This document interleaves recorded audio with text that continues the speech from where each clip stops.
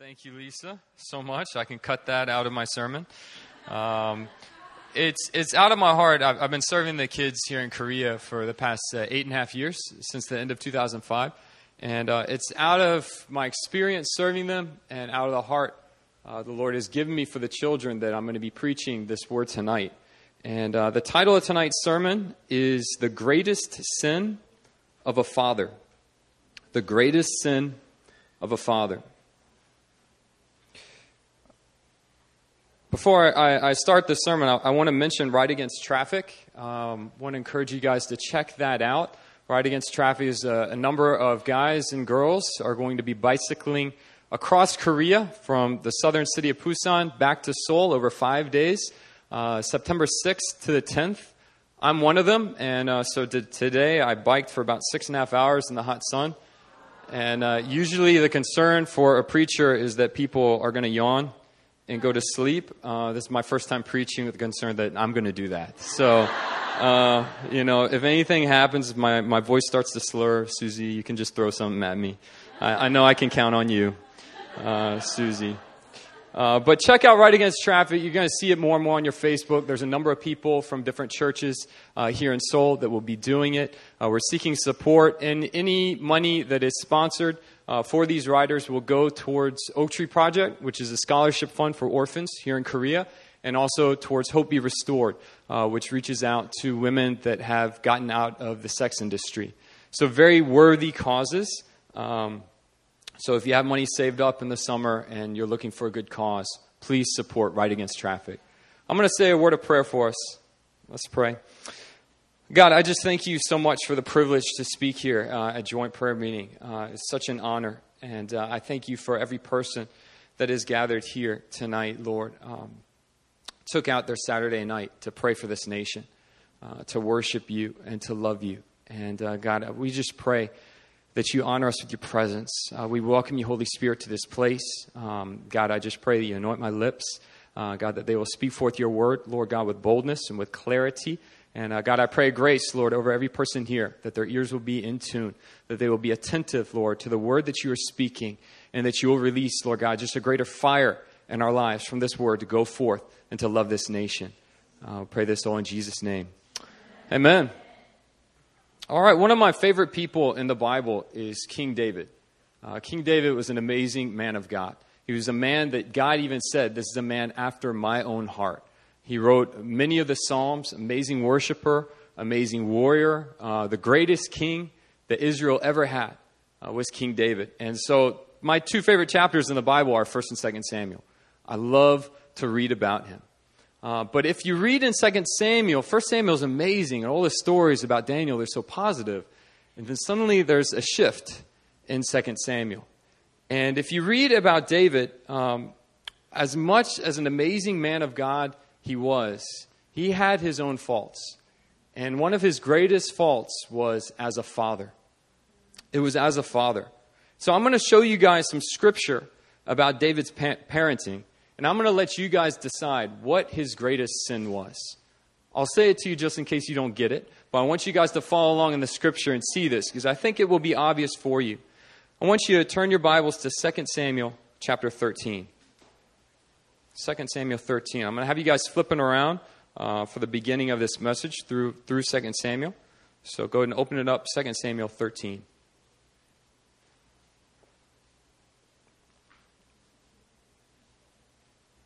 Second Samuel 13 is a very disturbing chapter. I'm not going to lie. It's a disturbing chapter about David's firstborn son, Amnon, and his beautiful daughter from another wife named Tamar. So David had multiple wives. That's right away, that's one of his first problems, but that's not the greatest sin for David. So his firstborn's Amnon, this boy, Amnon, or this man. And then he has this beautiful daughter named Tamar from another wife. And Amnon, in this chapter, you read, he lusts very strongly for his half-sister. That's pretty gross. And in the chapter, he successfully gets with her alone, and he rapes her. He defiles her of her virginity and of her honor. And he was so in sin. Lust is like the complete opposite of love, because lust is inherently selfish. That he shows no mercy whatsoever to her and actually sends her away in anger, yelling at her and sending her away alone and defiled. This is a grievous, grievous sin that he has done. And so how did King David, the greatest king of Israel, respond to his firstborn son raping his daughter? 2 Samuel chapter 13, verse 21. This was his response. When King David heard of all these things, he was very angry. That's it. From the chapter, that's all we read. We don't know anything else that happens. But there's a footnote. Look at your Bible for the footnote. It should be in there. This is in the Latin, the Septuagint, and also in the Dead Sea Scrolls. It says this. There's an addendum to the verse. It says, "But David would not punish his son Amnon because he loved him, since he was his firstborn." So David seemingly does nothing to Amnon for his sin. Tamar's brother, Absalom, who's half-brother with Amnon, he's, of course, furious about what has happened to his sister Tamar. And so he decides to take things in his own hand. He plots revenge against Amnon. And so what Absalom does is he sets up this large party, this large festival, and he invites his father. And he seems to know ahead of time how his father is going to respond to his invitation. It's all a part of his plan. So skip down to verse 24 to 27. It says, "And Absalom came to the king and said, 'Behold, your servant has sheep shears. Please let the king and his servants go with your servant.' But the king said to Absalom, 'No, my son, let us not all go, lest we be burdensome to you.' Absalom pressed King David, but King David would not go, but gave him his blessing. Then Absalom said, 'If not, please let my brother Amnon go with us.' And the king said to him, 'Why should he go with you?' But Absalom pressed him until he let Amnon and all the king's sons go with him." See, Absalom knew his dad wasn't going to go. So his plan was, I'm going to ask my dad. My dad's going to say no. So I'm going to use my leverage that my dad's already said no once to get my half-brother Amnon, David's blessing, to send him instead.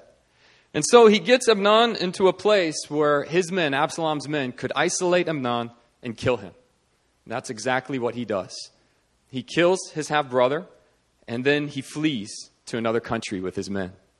Now look down to 2 Samuel chapter 13, verse 38 and 39. It says, "So Absalom fled and went to Geshur and was there 3 years. And the spirit of the king longed to go out to Absalom because he was comforted about Amnon, since he was dead." That's a very odd verse. David does nothing to Amnon, but when Absalom kills him, David seems to feel compassion for Absalom. It's very bizarre, and I don't really know what was going on. Many people try and interpret this verse in many different ways. But in the next chapter, David's military commander, Joab, convinces David to bring Absalom back. And there's many different reasons for this. But he gets away so that David will show mercy to Absalom and bring him back. David allows his son back into the kingdom, but with this stipulation in verse 24. 2 Samuel chapter 14, verse 24. It says this, "And the king said, 'Let Absalom dwell apart in his own house. He is not to come into my presence.' So Absalom lived apart in his own house, did not come into the king's presence." After 2 years of this silence, Absalom, he lights fire to these fields. He does all this rebellious stuff to get into the king's presence. And he manages to. But this is the only time that we read in the Bible after he murders the firstborn Amnon that he is in King David's presence. The only time, and we don't know if any words were even spoken. It just says that King David gave him a kiss on the head in the scripture. And what happens is that Absalom remains isolated in the city, and either out of bitterness or out of just greed for the throne, or perhaps both, he begins to coerce the people of Israel to follow him instead of King David. Whenever the people would come to King David for a ruling or for help or for counsel, Absalom would say, "Oh, the king's too busy for you. He can't hear you. Come to me. Oh, if only I was king, then I would take care of everyone." And he wins the hearts of Israel, and he starts a civil war. This civil war is intense. The king has to flee for some time. King David has to flee for some time. And the war ends in Absalom's death. David's restored to the throne, but now he's lost two of his sons. Two of his sons that would have likely taken the throne if they had just been raised right. In 1 Kings chapter 1, let's flip over to there, we see a third son, Adonijah. Probably pronouncing it wrong, but that's what I'm going to say. Adonijah. This son also had a greed for power. It was known at this time that Solomon, David's son Solomon, was supposed to become king. But Adonijah tries to ignore this, and he gets some of the key people in Israel on his side, just like Absalom had done. And in 1 Kings chapter 1, verse 5 and 6, it reads this. Now Adonijah, the son of Haggith, exalted himself, saying, I will be king. And he prepared for himself chariots and horsemen, and 50 men to run before him. His father had never at any time displeased him by asking, why have you done thus and so? The NIV, which reads a little bit better here, it says, his father, David, had never interfered with him by asking, why do you behave as you do? David basically never spoke into his life. Adonijah's foolish actions, his arrogance, his betrayal, these different things would lead to his premature death. So 3 sons, Amnon, Absalom, Adonijah, all premature deaths. Why? Because David committed the greatest sin of a father. David was silent with his sons. The only words we read in Scripture that he had with those sons was when Absalom asked him, please come to this festival. And David said, no, I cannot. That's all we read in all these chapters throughout 2 Samuel and 1 Kings, his only interaction with these sons. The greatest sin of a father is silence. It's silence. Silence leads to neglect. It leads to permissiveness. It leads to death. The sin of silence. I'm going to put up some slides for you guys to read along so you're not having to flip through the Scripture too much. John 10, verse 2 through 5. This is Jesus describing a good shepherd. But he who enters by the door is the shepherd of the sheep. To him the gatekeeper opens. The sheep hear his voice, and he calls his own sheep by name and leads them out. When he has brought out all his own, he goes before them, and the sheep follow him, for they know his voice. A stranger they will not follow, but they will flee from him, for they do not know the voice of the strangers. What is the most important tool for shepherding sheep? It's the shepherd's voice. It's the shepherd's voice. Without the voice, the sheep will not know where to go or who to follow. Without the voice, they're lost to themselves. Without the voice of the shepherd, there's no hope for these sheep. If a shepherd remains silent, then the sheep are doomed. Even for adults, the worst punishment is silence. Even the most introverted people like myself can only handle so much silence over an extended amount of time. Think about it. What's the worst punishment in prisons? Solitary confinement. If you watched Shawshank Redemption, you would know it. Put them in the hole. And they say even that movie was very unrealistic, because when he's first put in solitary confinement in that movie for about a week, he comes out of it and says, oh, it was a piece of cake. And they say no one responds that way, even for just 1 week. Solitary confinement is when a person, usually a prisoner, is put in a confined place for an extended amount of time. And the results of it are usually very disturbing. I studied this a little bit, and it's very chilling, so I'm going to keep it kind of PG and just give you a very light, simple summary of what happens to people in solitary confinement. It's going to come up on here. You can read along. Consistent patterns emerge: extreme anxiety, anger, hallucinations, mood swings, and flatness. Loss of impulse control, which means that the person snaps and goes wild at random things, which can lead to self-mutilation or other wild responses. In the absence of stimuli like sound and touch, prisoners may also become hypersensitive to any stimuli like water dripping. Often they obsess uncontrollably, as if their minds didn't belong to them, over tiny details or personal grievances. Panic attacks are routine, as is depression and loss of memory and cognitive function, mental ability. The effects of solitary confinement aren't just contained to when the prisoner is in there. But there's actually long-term effects as well. Next slide. It says, long-term effects may persist for decades. These not only include persistent symptoms of post-traumatic stress, such as flashbacks, chronic hypervigilance, and a pervasive sense of hopelessness, but also lasting personality changes, especially including a continuing pattern of intolerance of social interaction, leaving the individual socially impoverished and withdrawn, subtly angry and fearful when forced into social interaction. Patterns dramatically different from their functioning prior to solitary confinement. So psychologists have studied prisoners before solitary confinement, found them very healthy. These aren't prisoners with mental issues. Very healthy, but after the solitary confinement, found very extremes for these prisoners. And there's been so many studies that many now classify solitary confinement not as punishment, but as torture. What was God's first observation of man after he created him? It is not good for man to be alone. It is not good for man to be alone. Hell is hell, not so much because of fire and brimstone. Hell is hell because it is a place of complete absence of God. You cannot hear God's voice in hell. You cannot feel his presence. There is absolute silence from the God of the universe. That's what true hell is. To demonstrate the damaging power of silence, I'm going to show you guys a kind of controversial experiment by a Japanese guy named Masaru Emoto. I think some of you guys have probably heard about him before. He's done a lot of experiments on the power of words on water and the power of words on rice. So this is just a very brief clip, but I want you guys to watch this and see the damaging power of silence.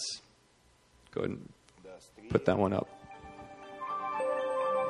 Dr. Emoto has conducted another interesting experiment.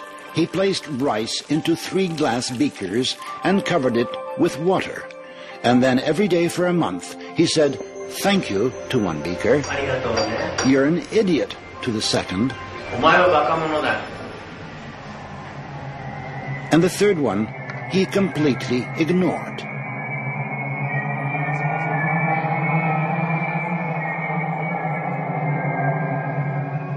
After 1 month, the rice that had been thanked began to ferment, giving off a strong, pleasant aroma.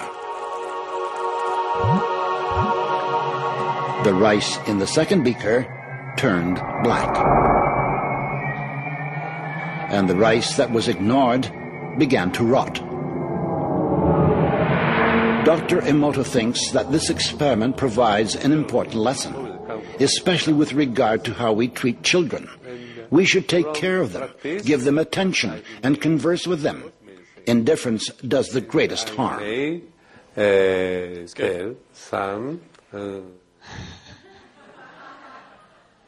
I love that music. Wow. This guy's not a Christian as far as I know, not at all. And a lot of scientists, a lot of people, they refute his work. They say it's silly, that there's all these things wrong. But the interesting thing is if you study, if you go through YouTube, if you research, a lot of people, they've replicated this study. And for those that believe this study, it happens when they do it, when they make put the rice or whatever into a jar, and they'll label it with love or with hate or different things. It actually happens for them. They replicate this over and over. But then for the skeptics, when they replicate it, it doesn't work. And they're like, look, see, it doesn't work. This is just, it's all false. And, you can say what you want about it, but I do know that the power of words has an effect on life. And there have been studies proven that for plants, if you play classical music, a plant will flourish.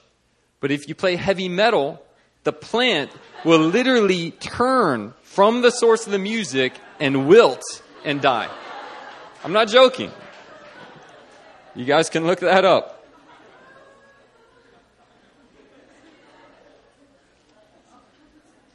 Words have power. So why do the people that believe it, when they replicate it, it works? But the people that don't believe it, when they replicate it, and they say the same exact words, like fool and thank you and whatever, and it doesn't work, why is it that way? Well, I want to tell you, it's not just a sin of silence. It's also a sin of the faith behind the words. There's another bad father in the Bible. His name is Eli. He was high priest of Israel, and you can read about him in 1 Samuel chapter 2. Eli had sons that were priests in Israel, and these sons, they would desecrate the offering given to God over and over. The right offering that was meant to go to God, they would eat for themselves. They would sleep with the women that were supposed to serve in the most holy place in that area. These men were inherently wicked.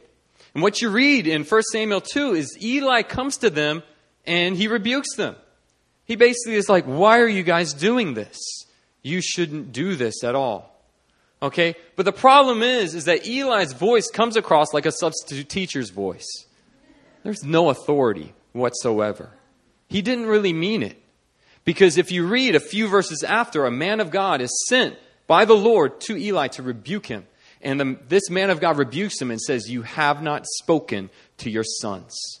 You have allowed this to happen. And you read just before, wait, he did talk to them. But what you see is that Eli, his words had no weight. They had no faith. He didn't really care. He allowed it. You see, if I were to see someone that's sick, I'm supposed to pray healing for them, but I have no faith for healing. I could pray healing over them. Maybe out of God's divine grace it would happen, but likely there's no weight to my prayer. This is what Lisa spoke before we prayed tonight. She challenged you guys, don't just give empty language when you pray tonight, but get in tune with these topics I'm about to lead. Because there's power in faith. Faith is conviction. Faith is a connection with God's heart. When that's not there, you're just like all those skeptics that lift up their jars and say, look, this is false. But for those that really believe, my words have power and they speak it with power, it happens. Okay, so you got to understand that it's not just silence that can kill. It's also empty words. And this is why many of these kids in these international schools who have very wealthy families, and they have a father and a mother, they're still some of the most rebellious kids. Because the words of their parents, while they hear words from their parents, they're empty words. Just, what do you want? Here, have another toy. Here, have another thing. I love you. But there's no depth to it. And the kids know it. Kids know true love. We see this at our soccer camp all the time. These kids come, they've been to many camps. They've had many different volunteers. But when our volunteers speak love into these kids, into these orphans, these kids open up right away. Some of the volunteers spoke to me after this camp about how surprised they were that some of these kids opened up just so quickly and sharing and everything. At the end of the camp, I heard from one volunteer that one boy was fighting back tears as he had to leave. Another boy, he got a picture of his team and he was holding on to it. And he didn't want me to take it from him. I was like, hey, I'll take it and I'll hold it in the car for you. And he said, no. And he held on to it. They know love. Even if it's just for 3 days. Kids know it. And they know when it's not love. Because these kids go on many other camps. And I see them not open up at all. I see them not care at all. I see them even act rebellious. Because they know I'm in a place where I'm not loved. So I'm just going to do whatever I want. Kids catch it. One of the greatest examples I want to share with you guys of how damaging isolation can be. If you believe that silence, it's bad, but is it really that bad? It's prostitutes. Many ministries like Hope Be Restored have been shocked to find that these prostitutes that they rescue out of the industry, and there's many different counseling places, many different ministries here in Korea that reach out to prostitutes in America as well.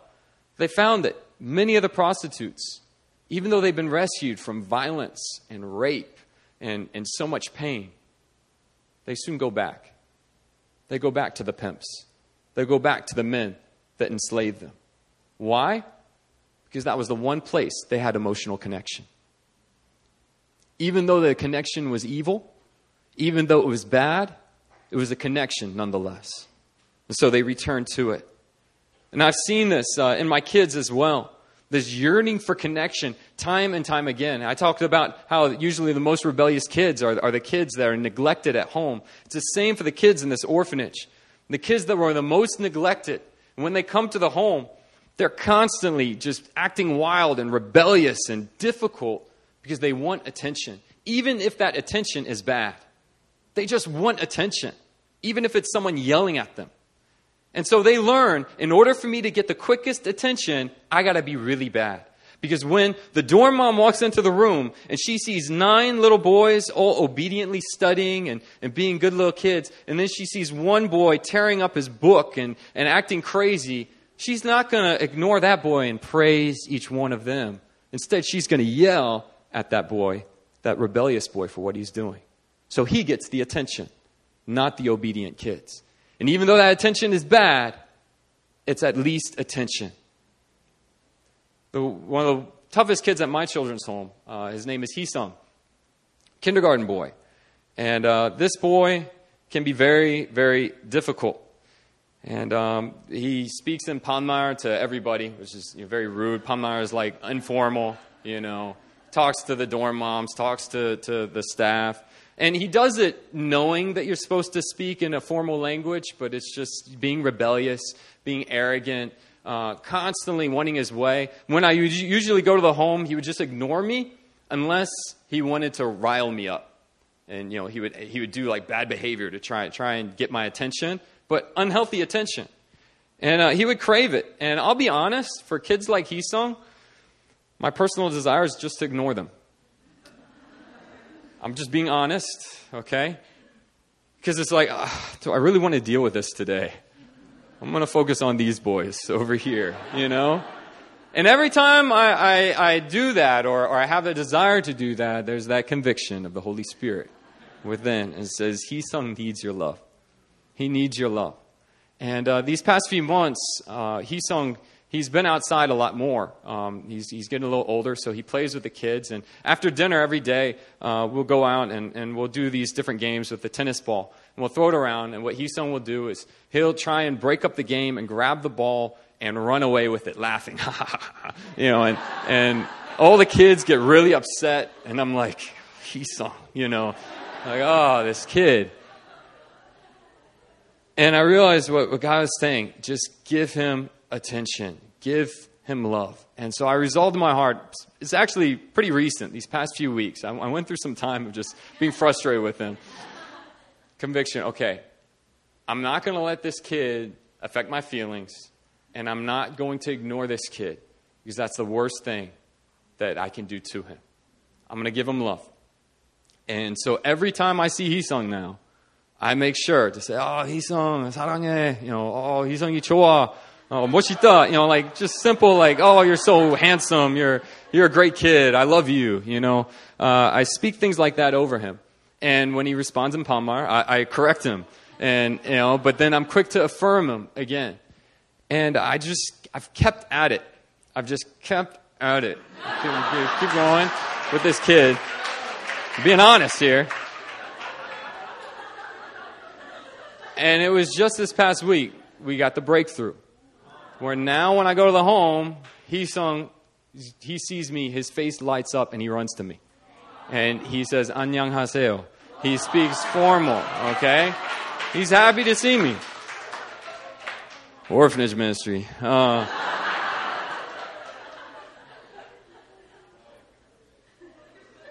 You got to keep loving them. And as you keep loving them and loving them, soon that shine starts to come back. It starts to reflect. Orphans act like orphans not because of some genetic disorder. Orphans act like orphans not because they're inherently bad.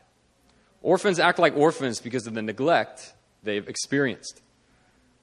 For a lot of the more troubled kids, like I'm talking about like Hee-sung, it wasn't that their parents, before they were brought to the children's home, spoke evil over them. It's that their parents didn't say any words at all. You see, for the kids that were spoken, their parents said, oh, you're ugly, or you're stupid, or something else about them. That's just one thing about them.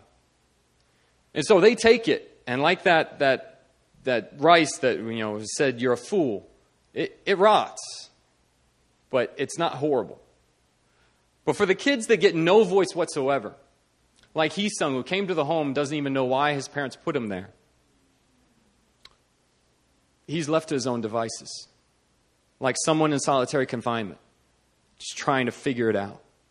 Why did my parents leave me? What's wrong with me? Am I stupid?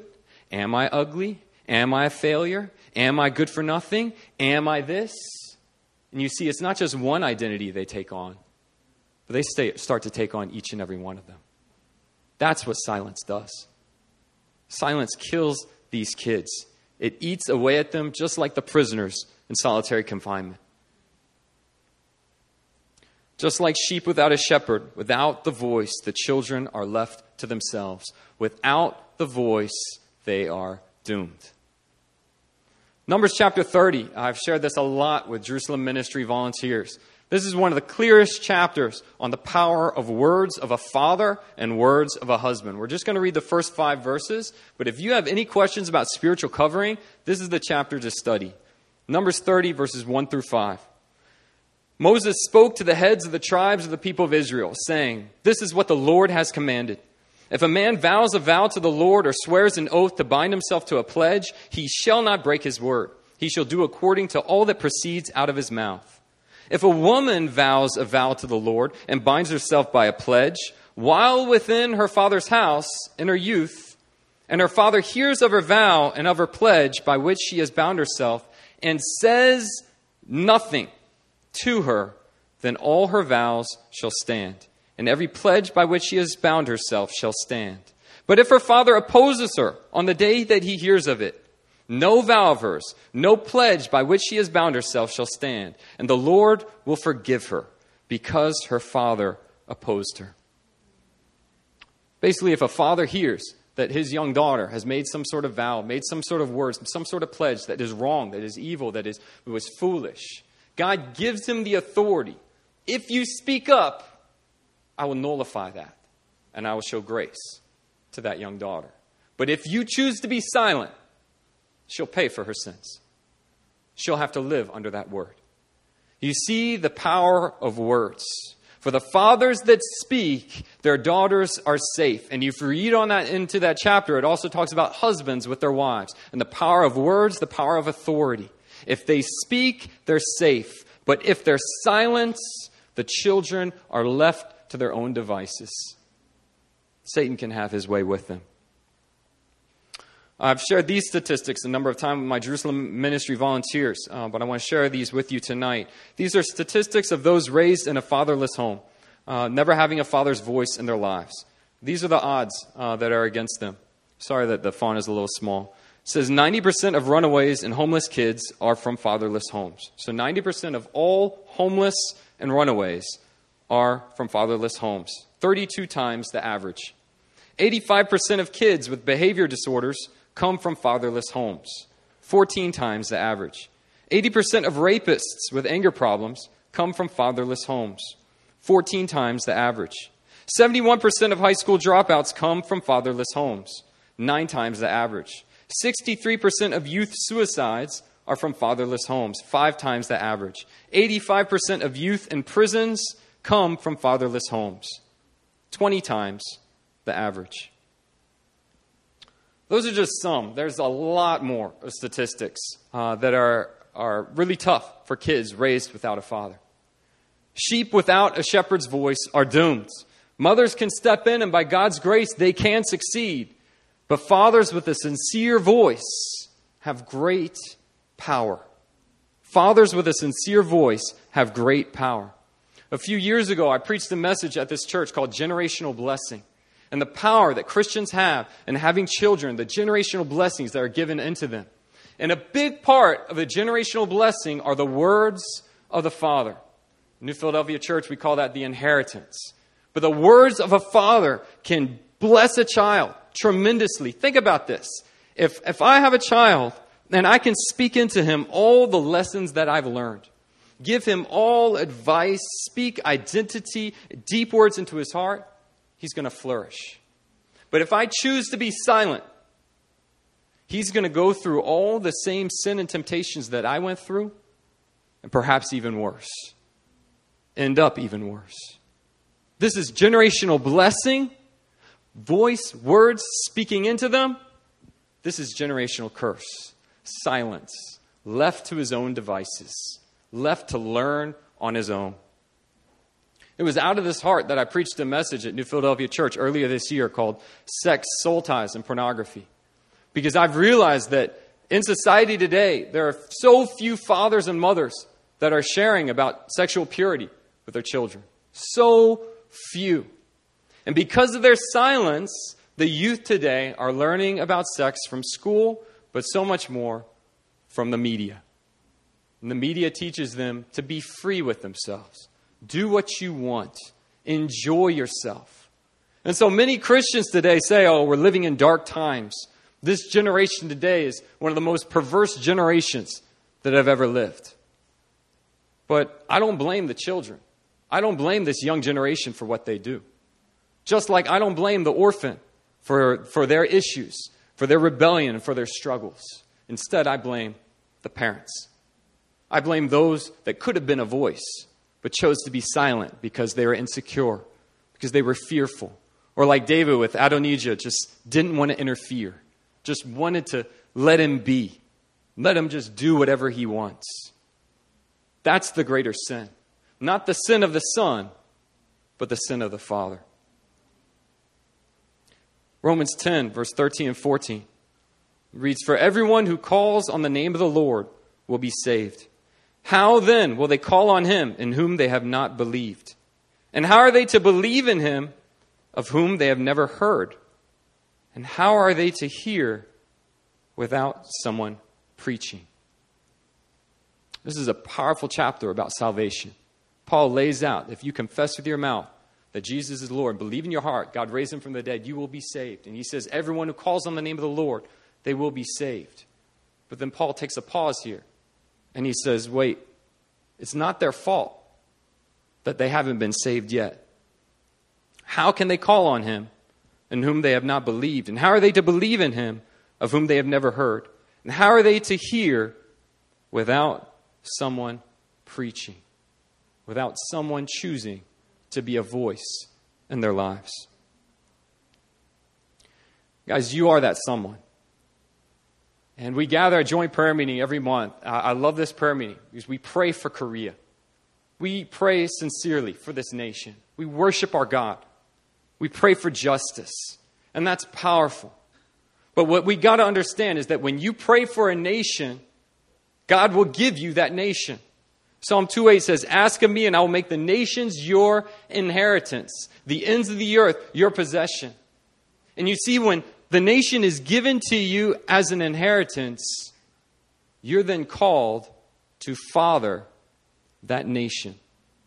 And if you're called to father that nation, you're called to be a voice to that nation, to speak identity, to speak truth and hope, to rebuke, to build up, to teach and to train. And if right now we're silent with our students, with our coworkers, with our family, with those around us, if we choose to be like King David with his first 3 sons and just, I don't want to be uncomfortable, so I'm going to just skip that conversation. Oh man, I caught one of my kids looking at porn. I'm just going to pray and hope that someone else will speak to him about this. If we choose to do this, we are committing the greatest sin that a father could ever do. Silence. God's not called us to silence. God's called us to be a voice. We can't expect anything of this nation of Korea if we don't speak into it. You can complain all you want about this nation, about, different stuff, and look at all this evil. But if you're not speaking into this nation, you're just as guilty as those that are perpetrating. Just like the orphans, the guilt was more on those that could have been a voice, but chose not to. And so we pray and we speak into it, but it goes far more beyond joint prayer meeting. It goes into our daily lives. It goes into our relationships, whether at church or at work or at home or wherever we are. That God, I will be your voice. I will be your hands and your feet. I will speak up on behalf of the needy. I will bind up the brokenhearted. I will bring healing to those that are wounded. I will feed the hungry. I will be a voice to them that they will know that they are loved, that they're not lost to themselves. This is God's call for us. And I'm going to invite the praise team up. I'm not done yet, but I want to tell you guys that one of the greatest lies the devil tries to speak is, I'm not ready yet. I can't be a father. My father wasn't a good father to me. I didn't even have a father. So I can't do it. But I'll tell you guys, I've seen orphans at my orphanage, junior hires, high schoolers, be a voice to the younger kids. If orphans can be a voice, children can be a voice to younger children, you can be a voice as well. And I want to tell you guys that David, I highlighted his failures. But with one son, David succeeded. See, if you read 1 Kings chapter 1, David's old and he's laying in bed. He's just bedridden. And he's woken to hear that his son Adonijah is power hungry and is trying to take the throne from his son Solomon. And it's in that moment that David remembers God's call for Solomon.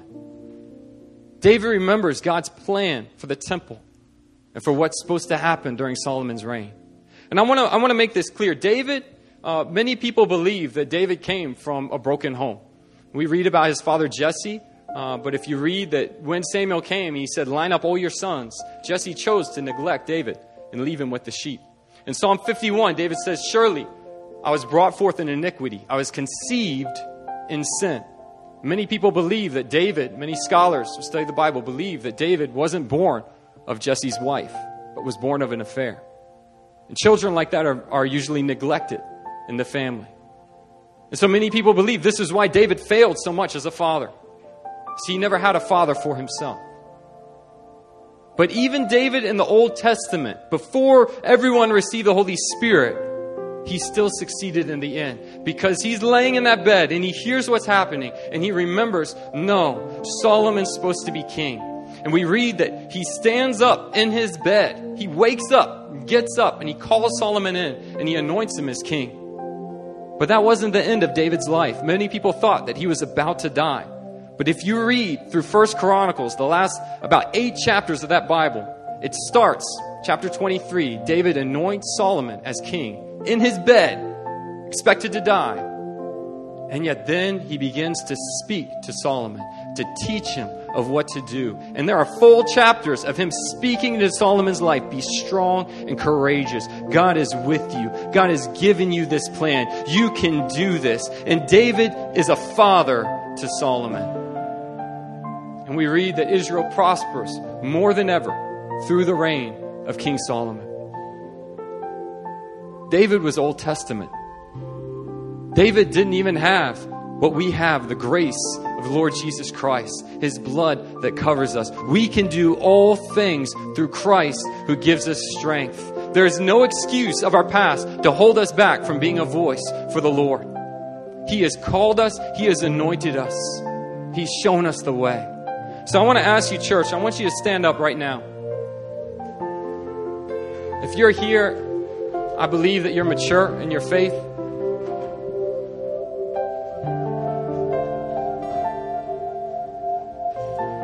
I think all of us have had our he songs. We've had those in our lives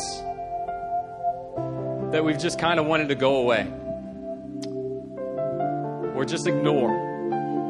Sometimes it's even just in the subway when your heart suddenly goes out to the homeless man or to someone around you and you just choose, not right now. I'm not going to speak into that person. I'm just going to, I don't want to interfere with that person. I don't want to bother with that person. I'm just going to go on. We've had these moments. Right now, I want us to pray and I want us to ask for God's grace, His repentance for not being a voice, for committing the sin that I've highlighted in this sermon. And for those of you that have grown up without a father or have grown up in a broken home or just never received the words that you needed, I want you to renounce the lies that God can't use you. God could use David, this broken father who lost 3 of his sons. God can use you. You have the Holy Spirit living within you. The same Spirit that raised Christ from the dead lives within you. And so I want you to renounce the lies that you can't be a father, that you can't be a good father, that maybe you can be somewhat of a father, but not that great. That's a lie. You can do all things. You're a new creation in Christ. I want you to renounce these lies. So church, it's either repenting of not being the voice, or it's renouncing the lies that you can't be the voice. Let's pray right now. Let's pray, church.